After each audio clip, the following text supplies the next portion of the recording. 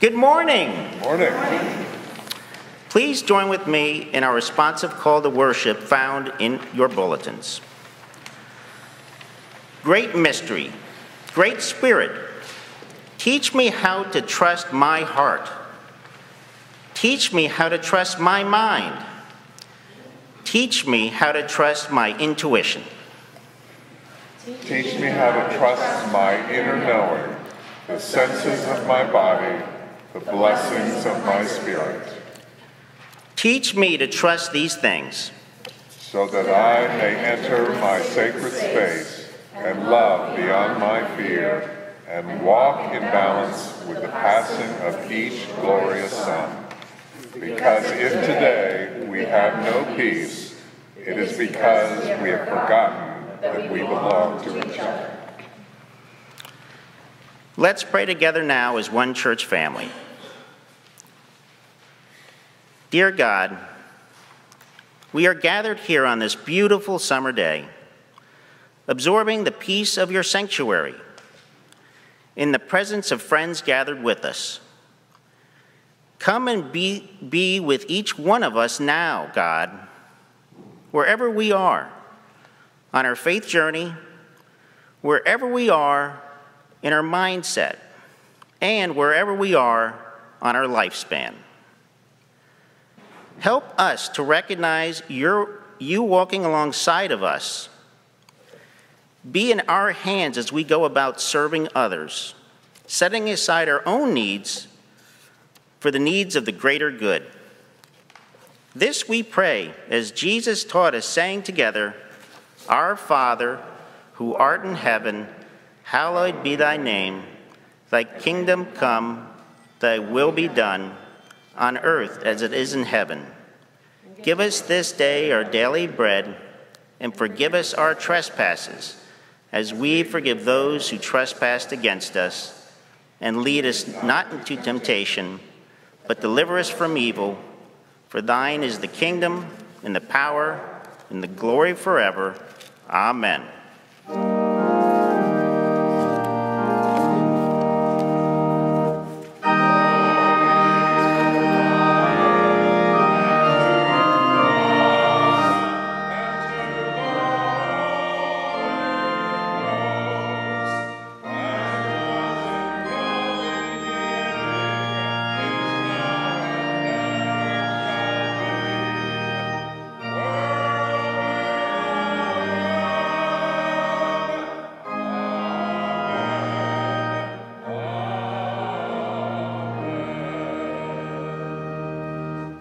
Please be seated.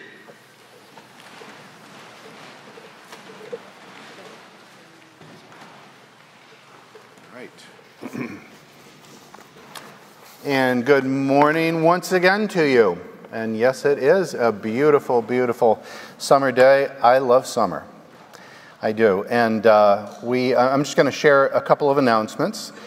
Before I do, let me invite you to please take the friendship registers that you'll find in the center and the outside aisles of your pews, and if you want to just jot your name down as it goes by, your contact information if we do not already have it, and if you'd like to know what is happening here this summer and throughout next year, then we would appreciate that contact information. We'd love to drop you a note of welcome as well. And also hello to the live stream people who are watching both today and throughout this week. This is the day that the Lord has made, and let us rejoice and be glad in it. It is wonderful to be here, and it is wonderful to be celebrating the Sunday where we lift up our mission trip and our mission trip participants and the work that we do out on Red Shirt Table in South Dakota. There were 24 people between our youth and adults who went on this trip. They just got back 1 week ago, and I know we have several of them up here today in their T-shirts.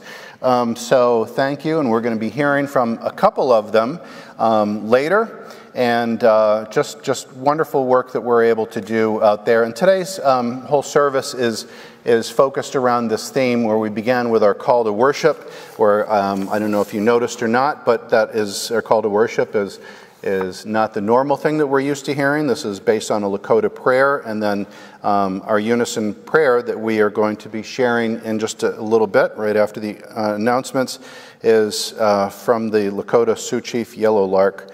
And this is also, there's a beautiful anthem that Perry Spate took these words and adapted these words and put them to music that we have heard in a couple different ways so far, and it was really based on his inspiration when he heard this on the beach.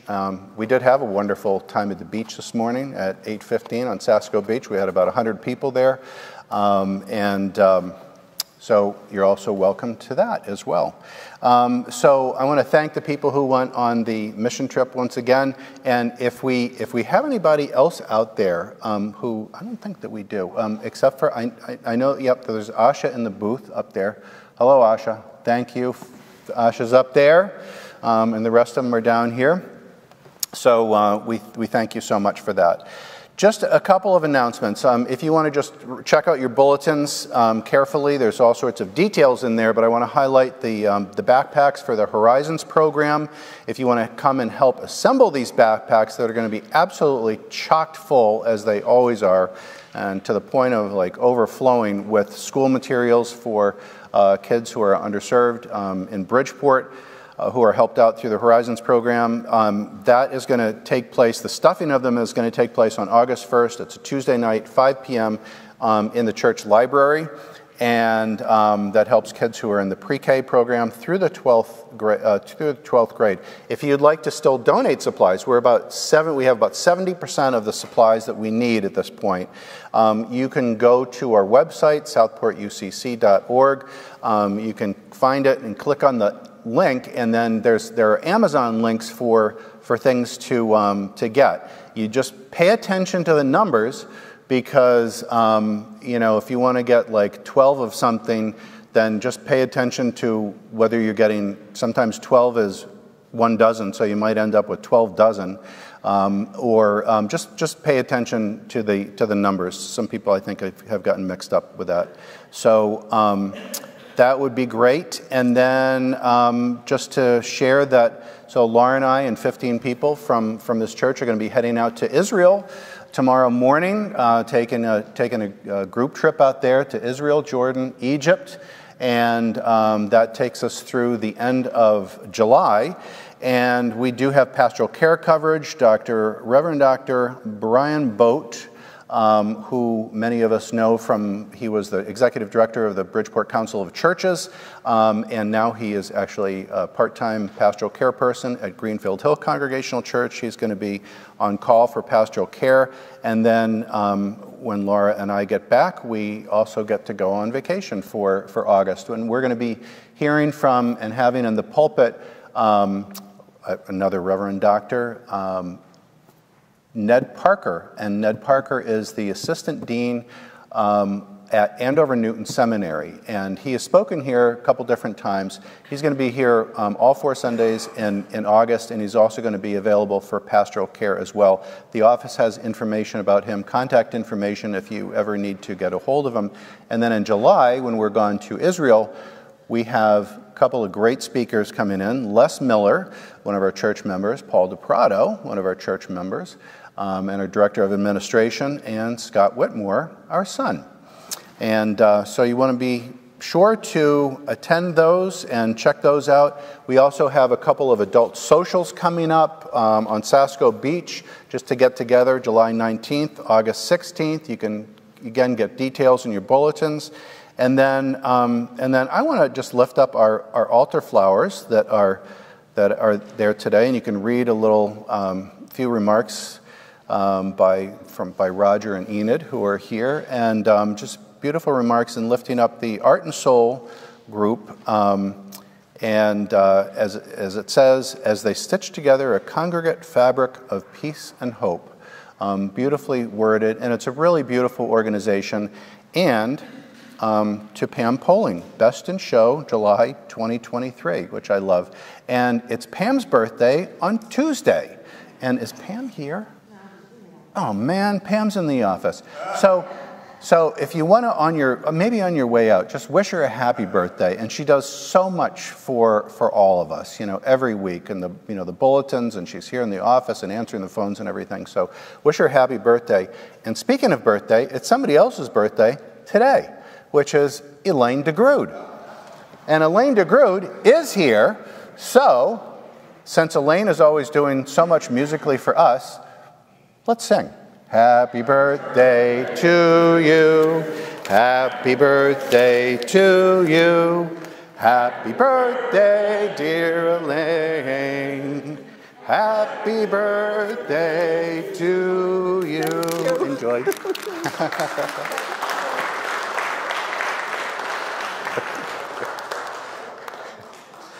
There we go. All right. So with that, let me invite Torin, who's going to lead us.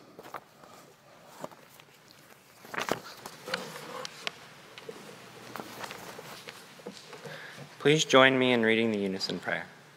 O great Spirit, whose voice I hear in the winds, and whose breath gives life to all the world, hear me.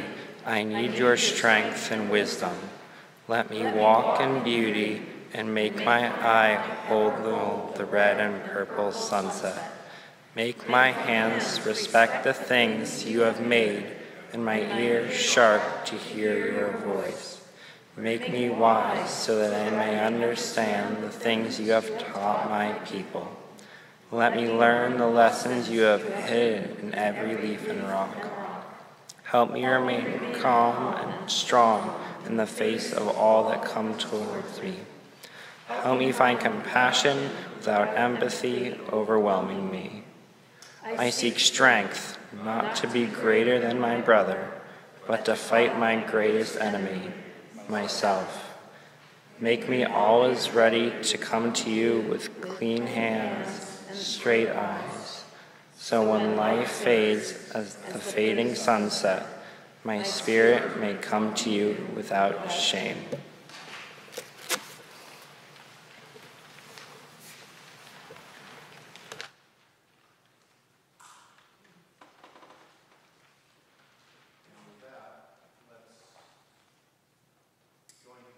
Prayer, and a couple people just to invite you to lift up in your prayers.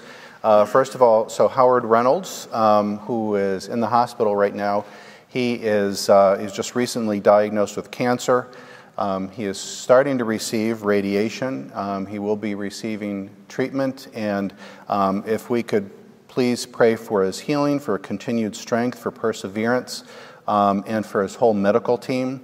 Also, there is another person who recently had surgery on a tumor, and if we can pray for strength and healing there.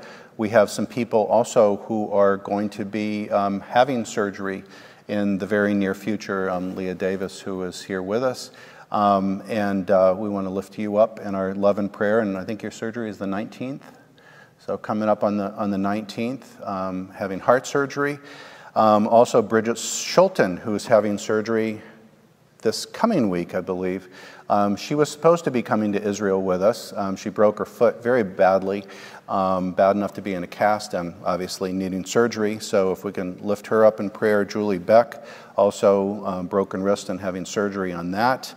Nancy Long is having continuing treatments. Karen McDonald is having upcoming surgery and treatment as well. And Jim Berrien, who continues to recover, work at recovering from a stroke.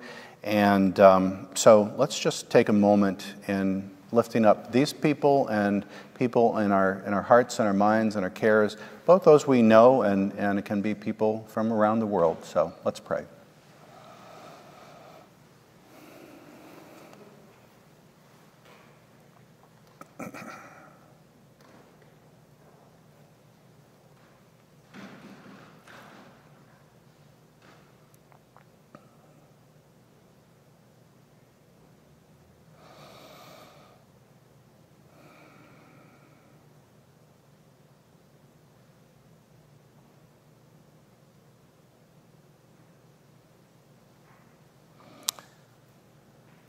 Our God of a new day, As you are here with us in this moment, creating this day, giving us each new breath and each new beat of our hearts,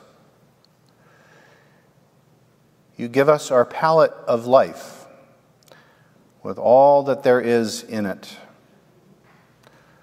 to create our days with our gifts and our abilities. You are with us in our challenges. Just as you give the sunshine and the clouds, the sun and the rain, our challenges and all of life's possibilities, we thank you for all of it, God, as you work with us to design our life, not according to old specs or the way that things used to be, even yesterday, but for giving us the tools to create and construct our lives using things as they are now, helping us to celebrate life as it is now, and helping us to solve challenges for what we face now, and then to work with us in our new configurations that is different today even than what it was yesterday. And as we thank you for the life that you place before us, we also thank you for our abilities to connect with your creation, to connect with one another, to connect with those in need, and to give us the opportunities to lift up and to love and to be able to relieve the suffering of others and not just feel badly in our hearts or feel compassion, but to act on that. We thank you, God, for our ability to persevere and to stand up for our convictions, to choose what is right instead of what is easy. In this light, God, we pray for those who are hindered by illness, by grief, for those who are overwhelmed with life challenges right now, for people who are ill and in need of healing, and for those who provide healing to others. We pray for those in our country and those around the world who are struggling with social issues, with political justice, with freedom. Help us to open our hearts and our minds to your perspective, to your guidance, to your template, and to your healing in all things. May you give us your wisdom, your strength, your renewal, and your joy. And may we follow. In your name, your Spirit, and in the power of Christ, this we pray. Amen.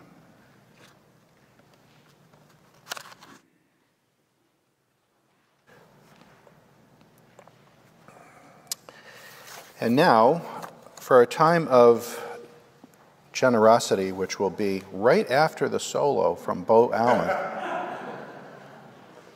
This is a real cliffhanger because I'm going to wait to talk to you about generosity until after we hear from Bo. So, Bo? There are no mistakes.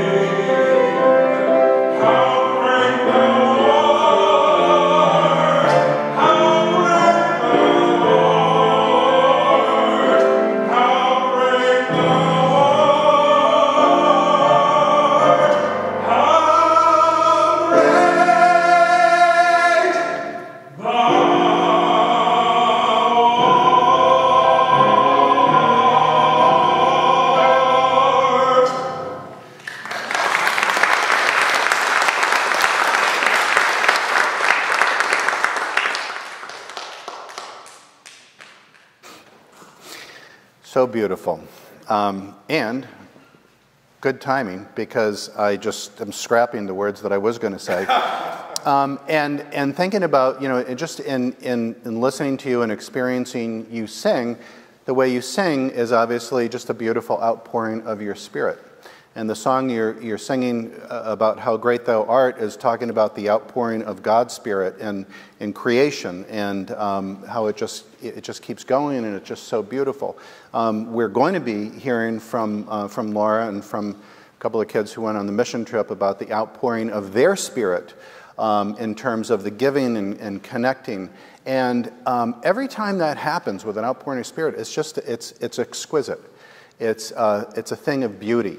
And grace, and it's an opportunity, and we all get that opportunity, and those are your invitation right now as we have this opportunity to give and to share with people in need. May we do it as that kind of an outpouring of spirit, and may you take that opportunity, and may you receive the joy that is inherent in sharing and giving and connecting with one another. Our morning offering will now be received and shared once again.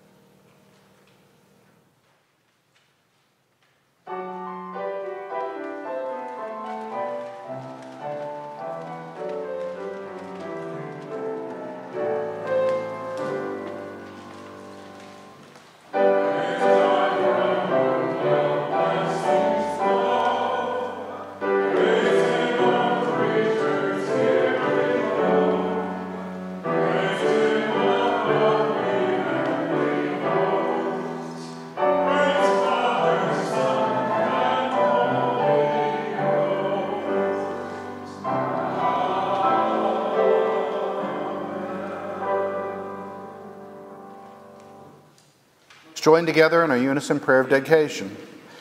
Generous God, you who freely provide the gifts of love and grace and all that this world has to nourish and sustain us for abundant life, may you accept these gifts of our gratitude, time, and personal resources as we rededicate our lives and this offering for your work here and throughout the world.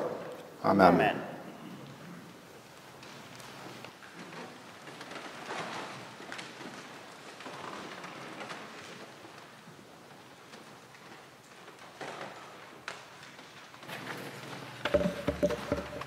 Good morning, everyone.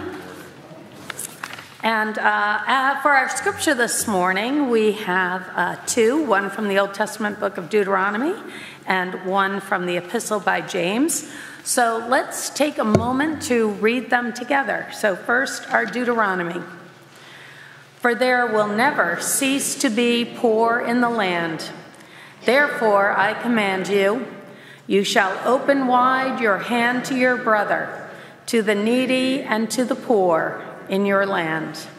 And from James, what good is it, my brothers, if someone says he has faith but does not have works? Can that faith save him? If a brother or sister is poorly clothed and lacking in daily food, and one of you says to them, "Go in peace, be warmed and filled," without giving them the things needed for the body, what good is that? So also faith by itself, if it does not have works, is dead. This ends the reading from God's holy word. May God add a blessing to our understanding of it. So as Paul mentioned, this is our Sunday where we celebrate the work that is done on the Red Shirt Table, town of Red Shirt Table on the Pine Ridge Reservation. And reservations are hard places. They're hard places to go to. They are very hard places to live in. The United States government, as we all know, in the past created this situation, and we're not responsible to fix that. But the fact that today's government is still allowing treaties to be broken, promises unfilled, and people to live in horrifying conditions is unbearable to see. And we do have some responsibility to see what we can do to help fix that. Now, as our scripture lets us know, humanity will always allow the poor to exist. Our words from Deuteronomy, written around 1400 BC, reflects the words that Jesus said, again, more than 2,000 years ago, "The poor you will always have with you," meaning that humanity has a weakness. Humanity has a weakness in the love of power, which will always leave people behind. As Christians, we are called to ease those lives of those people who are left behind while they work to figure out their own solutions. And yes, we can try to influence the next generation with our love and our compassion and with our hopefulness. And that's what we are called to do. And look, I know I have had lots and lots of conversations with people about their feelings about the reservation system.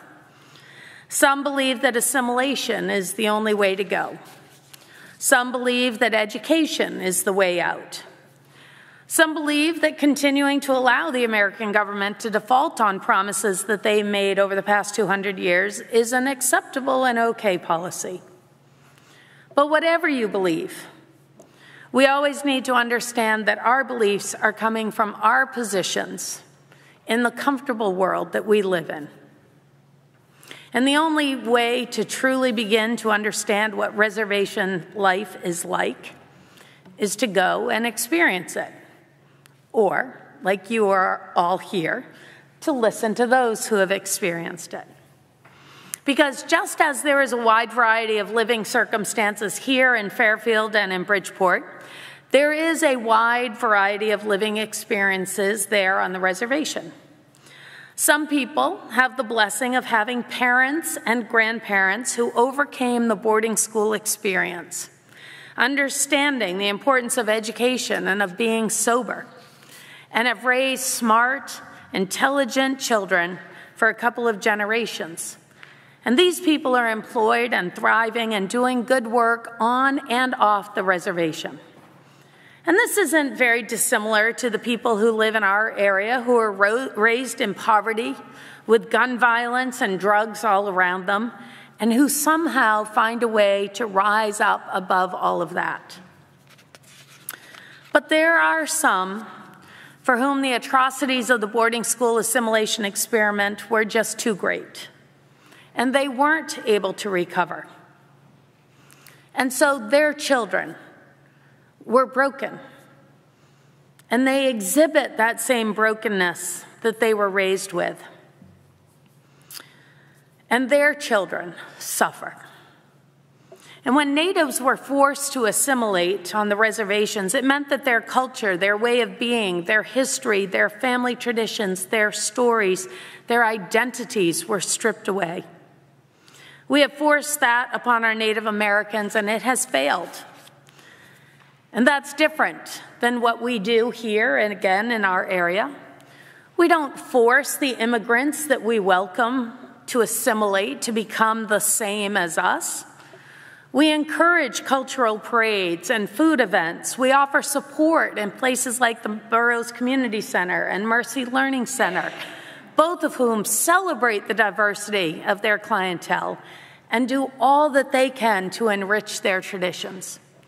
The children of these parents are encouraged to learn Irish step dancing and ride on floats in parades and create art that celebrates their heritage.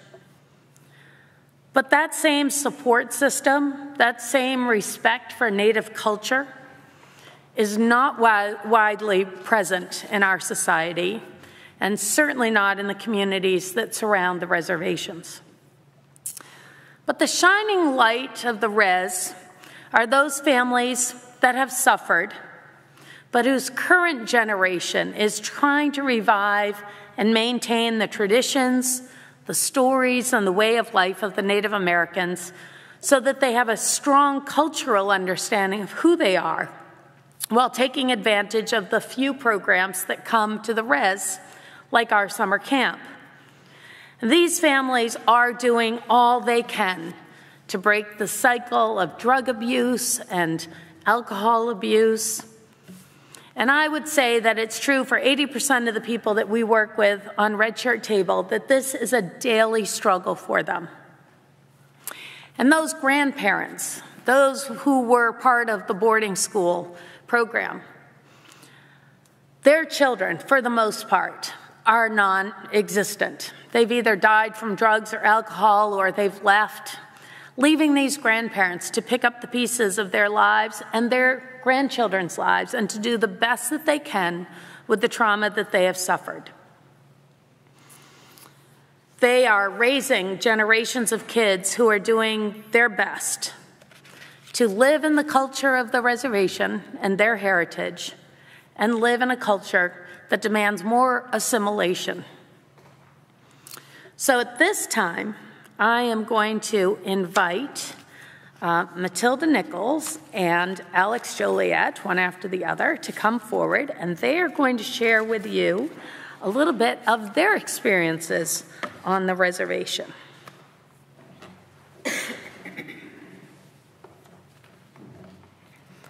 Hi, everyone. My name's Matilda Nichols. I'm an incoming college freshman and one of the previous youth group presidents. For anyone who's new here or wasn't paying attention, Southport Congregational Church runs a summer camp at Pine Ridge Reservation in South Dakota to promote staying in school and the importance of education to all the children. But instead of me vaguely brushing over the details about this camp this year, just let me walk you through our daily itinerary. A typical day in South Dakota. Bright and early at 7 a.m., we wake up to Laura's ongoing playlist of songs like Good Morning Beautiful and Somewhere Over the Rainbow. Next, we get changed and put our backpack together and then head out to our garage, or what we call our makeshift dining room, to eat breakfast. After eating breakfast, we make our lunch sandwiches and help load up the van with all the supplies for summer camp. By 8:15, we are out the door heading to the reservation, listening to country music on full blast. Around 9 a.m., we arrive at the powwow grounds, the location where we hold camp, and most of us help set up the day for camp, and the others hop in the bed of the truck and go with Paul DePrado and Sydney King to pick up the kids. Picking up the kids from their house is usually the highlight of the week for most of us. By the end of the week, the kids are waiting on the street for us to pick them up 15 minutes early. At 9:30, we give the kids breakfast, giving them time to fully wake up and prepare for the high-intensity camp day. At 10 a.m., camp truly starts. This year, our theme was creative construction, so for the majority of camp, the kids were all suited up with their personalized tool belts.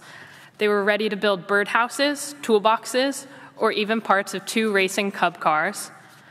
Throughout the week, the kids learned about different tools and how to respect them.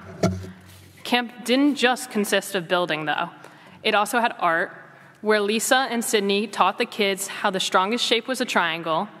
The kids got to understand that by doing body art or having bridge building competitions with toothpicks and marshmallows. It's safe to say not all the marshmallows were eaten during the process, though. Finally, our last station the kids could go to was math. This whole camp is about promoting school and proving to them how fun and beneficial it is, and you could truly see a lot of the kids' growth and understanding in the math station. The kids did addition and subtraction worksheets, played multiplication war, and also crushed every single Southport kid in memory match. We love to hear the kids say that they were excited to come to, We love to hear the kids say that they were excited for their math class the next year in school, or they were coming back the next day to do more math worksheets. 12 o'clock consisted of lunch, but by the end of the week, it was hard to get them to leave their station. Most of the kids rather finish building the Cub cars than eat a peanut butter and jelly sandwich. At 12:30, it was the kids' free time. Ava Pezzamenti helped run group games. These games ranged from kickball to duck, duck, goots with buckets of water. Sometimes the kids would rather paint or play cards or have you run around in circles while you're giving them a piggyback ride. 2 p.m. rolls around a lot faster than we would like it to, meaning farewells for the day. We pack up the camp and either walk the kids back home or drive them back in the truck. They always seem to make sure they always tell us that they're coming back the next day, even our camper Drake, who thought we were coming back for another week. When camp was over, at 3 p.m., the SCC group is on to miscellaneous activities, like the famous wiffle ball backyard tournament, potato feed with the town of Hermosa, drives through Custer State Park, or a visit to Red's Cloud School, which calls for a necessary stop to Subway for dinner. Our days are meaningful and packed to the brim. Laura doesn't want us to waste a single moment because the impact we have on these kids and the memories we create together will last a lifetime. Every year, the mission trip group brings a different kind of energy to South Dakota, and each year, Laura says it gets better and better. I strongly urge anyone who hasn't gone on the mission trip to go, as it truly will be the highlight of your year. Thank you.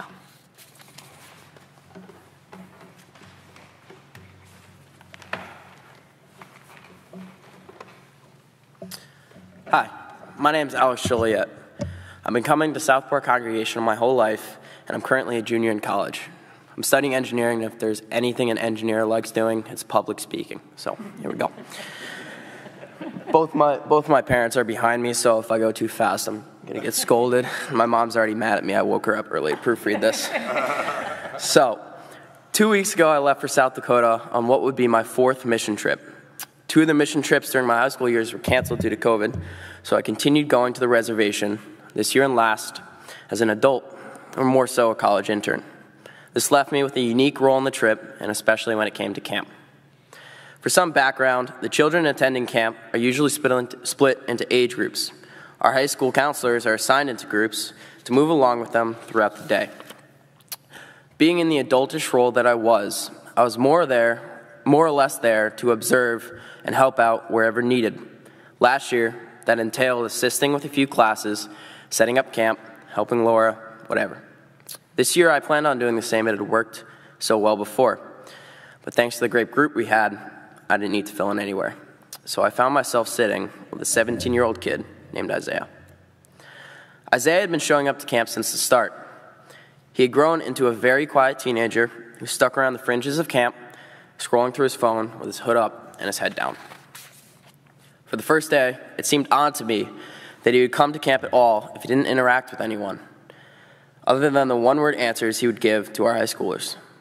Then the week went on, and I started to understand him. Isaiah's story is nothing short of tragic. As my dad put it, Isaiah has seen all the horrors humanity has to offer.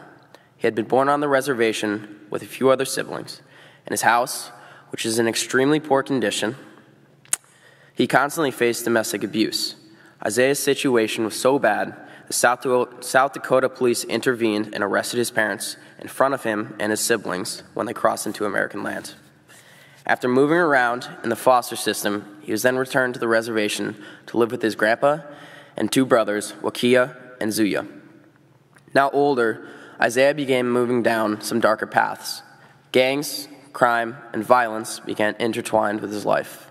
He told me stories about these things with no emotion or any indication that this was uncommon anywhere else outside of his world.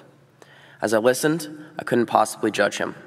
When growing up around so much darkness and having so much trauma thrown on him, when he was supposed to be having a childhood, that all seemed normal.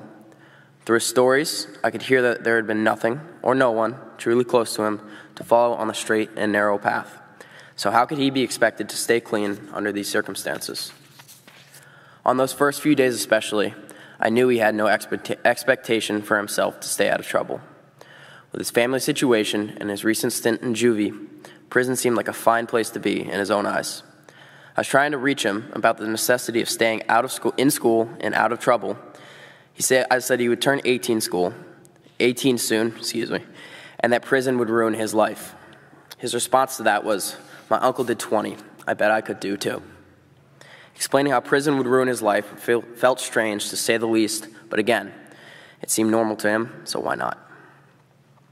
From the third day of camp on was when I started to see a different side of him, the side a normal 17-year-old should show. His phone came down, he held eye contact, he even dropped his hood. It had been hovering at 90 degrees for 2 days, and I still hadn't seen his haircut. My dad, mom, and I all sat and ate lunch with him, talking to him the whole time. He'd come to trust all of us. We had all heard his life story from him and still showed him kindness. Through that trust, he started to listen. He heard our faith in him and started believing in himself a tiny bit. Finishing his summer school, getting through sophomore year, and eventually going to a tech school so he can work in construction, someday all became something that he could start showing interest in working towards. From that, he got a reason to stay out of trouble. On the last day of camp, I was pestering him. "The next time I see you, I want you to be a junior." He shrugged it off to me a few times, and I didn't think he was certain of himself. Sticking through high school is a huge deal on the reservation. However, I heard from my mom that his parting words to her were, "Hopefully the next time you see me, I'll be a junior." Back with our youth group that evening, Laura talked in our nightly reflection about something called the ripple effect. If we drop a small pebble into the pond, the immediate splash won't be huge. However, the ripples will continue until the whole surface of the pond is changed. Small actions such as showing up and being kind will create a ripple for the kids. For Isaiah, the camp was a safe place where no one was there to hurt him, but only to give him love and support. That love and support gave him a bit of renewed faith in himself. His last words to my mom makes me so happy to hear, because it means he's giving himself a shot to succeed and a chance to finally find the happiness he deserves.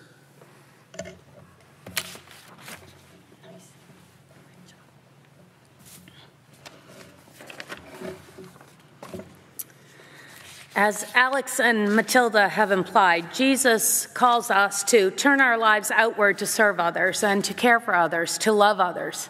And that's the attitude that we embody from the moment we step foot on the res to the last minute when we leave. But we're not just there for the kids. This year we had a really fun experience. Through a private donation, we had the opportunity to build a community center. This community center is a double-wide trailer that was given to Red Shirt, but it was on a whole different part of the reservation. The little community of Red Shirt had no way to get it to where they needed it to be, so we found a company that moved it to Red Shirt, and that is now working today to secure it into the ground, to remodel it, and this is a huge deal for this community. It's not a big community. If it numbers 100 on any given day, that would be amazing. But what it is a small group of people who are working to stay sober. It's a dry town on the reservation. They are working to teach their children traditional ways. And they have a school there, but the school is a federally run school, which means it's behind a barbed wire fence and it's locked after school hours. So there's really no place for this community to have weddings or funerals, to have birthday celebrations, to have just community meetings, to have a place where there's an internet, a computer, a landline phone that they could use to make calls in order to try and find jobs.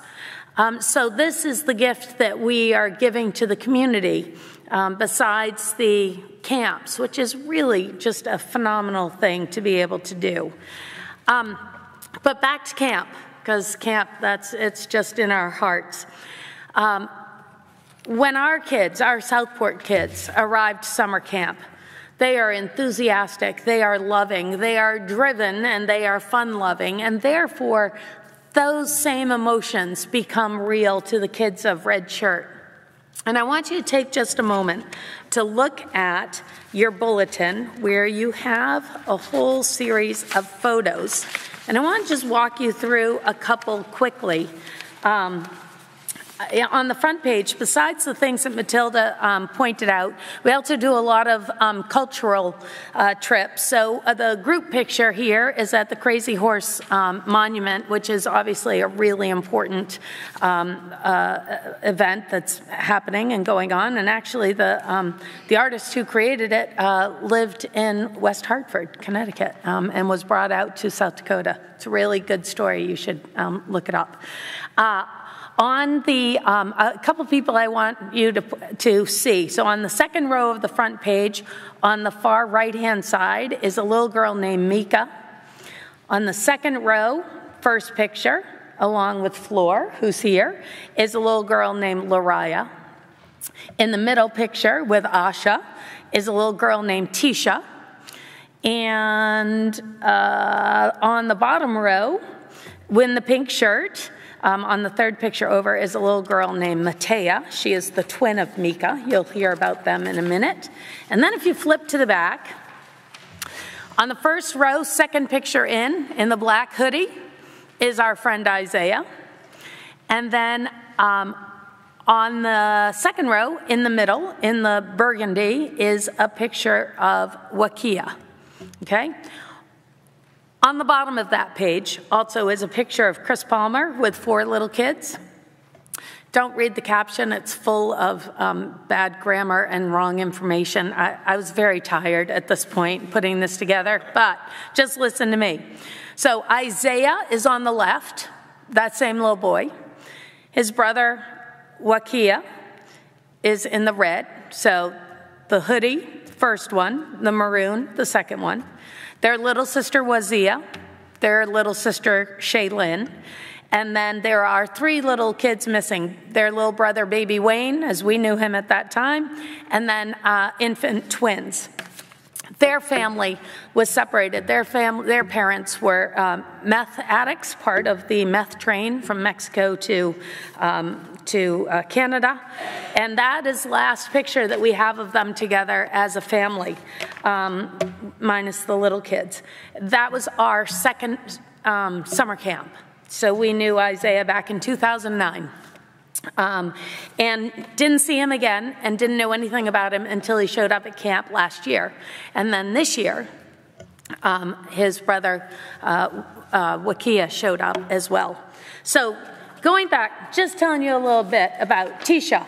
Tisha is that sweet little muffin girl on the front page in the middle picture with Asha. She works hard in school. She always has a smile on her face. So she wasn't really sure about this year's camp, Creative Construction. She said to me when she first got to the construction table and they pulled out hand saws and things, she said, "Oh, this seems very dangerous." And then as she was learning to use a handsaw, she said to me, "This really isn't, this really isn't for me," as she put on her lip gloss. So sweet. Lariah, who's on that second row on the front page, she is inquisitive about everything going on around her. She wants to learn all that she can all the time. As a little kid, she wasn't like that. But as she's grown to be 9 years old, 10 years old, she's really a really fun girl. Mika and Matea, those twins, they are pretty sure that after our summer camp week, that they're going to open up their own construction company when they get older. And you know what? They probably will, because they're 6 years old and they could hammer a nail straight within 3 hard hits down into a block of wood. And they just had like cheap hammers with small head nails. So I have no doubt that they might do that. And then you heard Isaiah's story, and I want to tell you a little bit about Wakia. So Wakia, again, on the back page in the burgundy, and I just want you to keep those 2 pictures because they're those next 2 pictures are important. So Wakia showed up to summer camp. Now, keep in mind, our summer camp is for K through 8th grade. Wakia, Isaiah, Josiah are all high school age kids, but they come to summer camp every year. So of course we say, yeah, we don't tell them that we thought we were only doing it for that age group. Wakia, as I said, the last time I saw him was in 2009, and he came the first day pretty sullen, pretty closed down. And I walked up to him. I did not recognize him. And I said to him, hi, I'm Laura. What's your name? And he said, I don't know. And I said, oh, okay. And then some other kids asked him. He goes, I'm not going to tell you. I'm like, okay. So now it's a challenge, right? There's nothing I like better than a feisty little teenager thinks they're going to best me. So we have a woman who is taught at Red Shirt Table Elementary School for a long time. So she and I were like, okay, we're going to figure out who this is. And she came to me about 3 hours into summer camp, and she said, you know who I think that is? I think that's Wakia. And I was like, there's no way. And she was, I think it really is. So we went and we asked Isaiah. I'm like, Isaiah, is that your brother Wakia? And he was like, yeah, I hate him. I'm like, yeah, I know. So I walked up to Wakia and I said to him towards the end of the day, I said, I know who you are now. And he said, no, you really don't. And I said, I didn't get it at the moment, but I was like, you're Wakia. And he just went. What he was saying was, you knew me, but you don't know me now. He had shortly after this picture was taken, his family was separated. He and Isaiah were sent to state foster care. All the other children were adopted out. And in that state foster care, both of these young boys continued to be subjected to abuse and really harsh living circumstances. Last year, his grandfather was able to get Isaiah out and have him come live with him. This year, he got Wakia out to live with him. And they live in a windowless, broken down house with the grandpa, 2 more brothers, and one of those brothers' 3 infant children. That's 7 people in a house that's maybe 40 by 20 square feet, no electricity, no running water. So when he wouldn't tell us his name on that first day, we were amazed that he kept showing up. Like Isaiah, he was on the fringe. He participated some, but he was just going to sit back and watch. But then, as Matilda noted, this is the child who beat every Southport Congregational Church person, not just high schoolers, college kids, adults, in this game Memory Match, where we put together 2 decks of cards, laid them out, and flipped over, and you had to match them, and he crushed us each and every time. So when people say that, kids on the reservation are hopeless and not really worth anything, they're so wrong. These kids are so smart, and when given a chance, they prove it to us. So what we discovered about Wakia is that he loves to paint, and he's actually a very talented artist. So we were building those Cub cars. You can see them. They're the 2 big cars in the front in the big picture there. If you're a Boy Scout, you know what we're talking about. And so I said to him, hey, would you like to paint the back of the seats? And he was like, no, yes. Like, okay. So the next day we set him up with paints, and that picture of him here, he's holding the first one that he did. It's a stormy night. There's a couple trees. There's a teepee. There's a lightning bolt. There's some storm clouds. And the next day, he painted the next one, the daylight, the tree again, the house, which is really interesting. The teepee, and then the house, right? So the night to the day. And we were like, these are amazing and really great. And so we put them on the cup car. And on the last day, Wakia said to some of the kids, do you want to know what my name translates into in English? And they were like, yeah, we do. And he said, it's something in the sky in a storm. And one of the kids said, lightning. And he said, so then you look at that picture with that lightning bolt.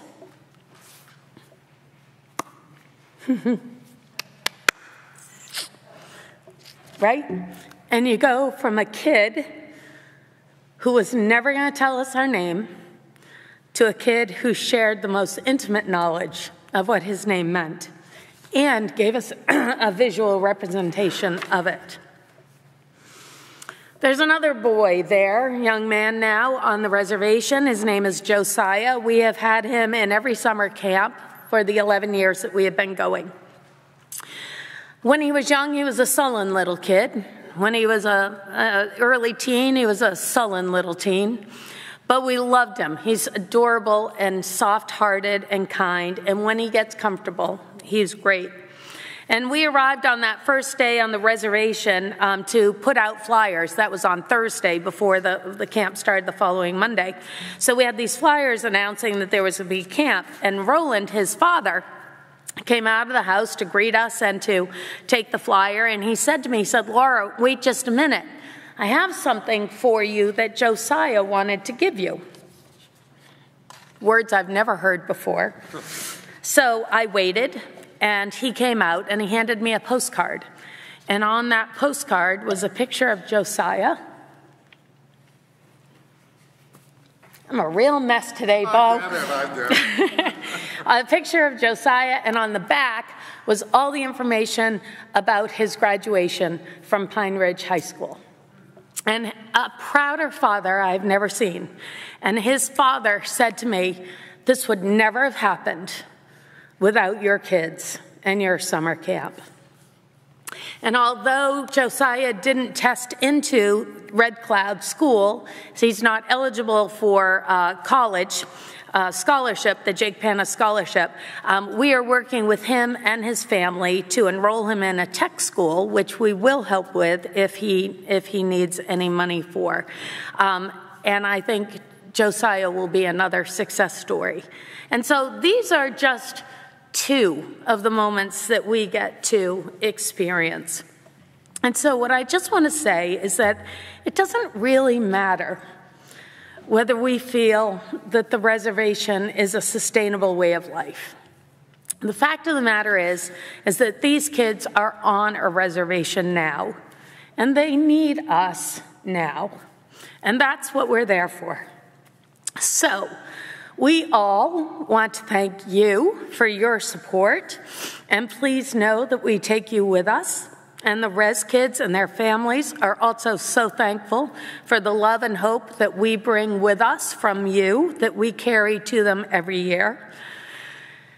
And they're just those words that Jesus said, the poor you will always have with you. But Jesus also said, there's no greater gift than to lay down your life for your neighbor.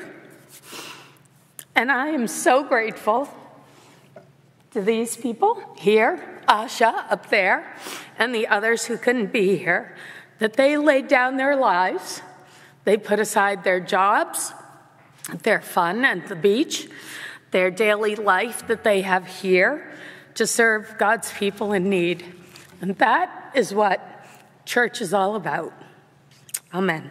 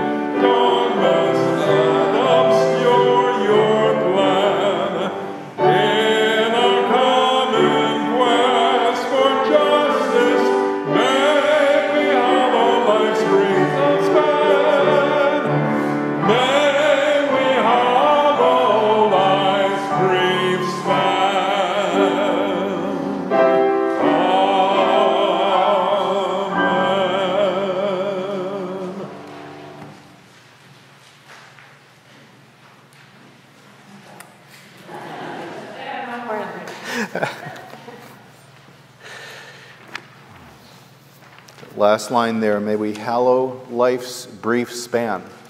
And if you look at ads and TV commercials, the way they tell you to hallow life's brief span is to buy a new car, go to the beach, have a great vacation on a resort, and be living your best life that way.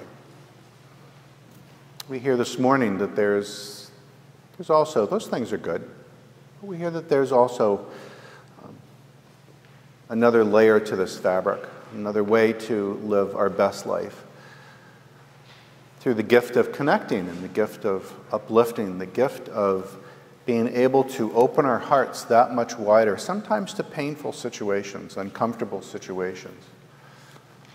But situations where God is connecting us through that love.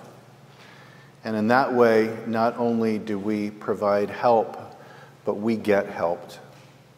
We get to be more of a human being. We get to be more of a loving person. So, as we celebrate and thank you all for opening up your hearts and for, as Laura said, laying down your lives for a week and a half, for several years in the making, may we also take every opportunity that we have to lay down our lives and to become more human in the way that God envisions us, ideally. May we live our best life in all of these ways. And in that way, may God continue to bless you and keep you. May God's face continue to shine upon you. Give all of his glory, all of his love, all of his light. And then may we take that glory and love and light and let it shine through our lives, now and forevermore. In the name of the Father, and the Son, and the Holy Spirit. Amen.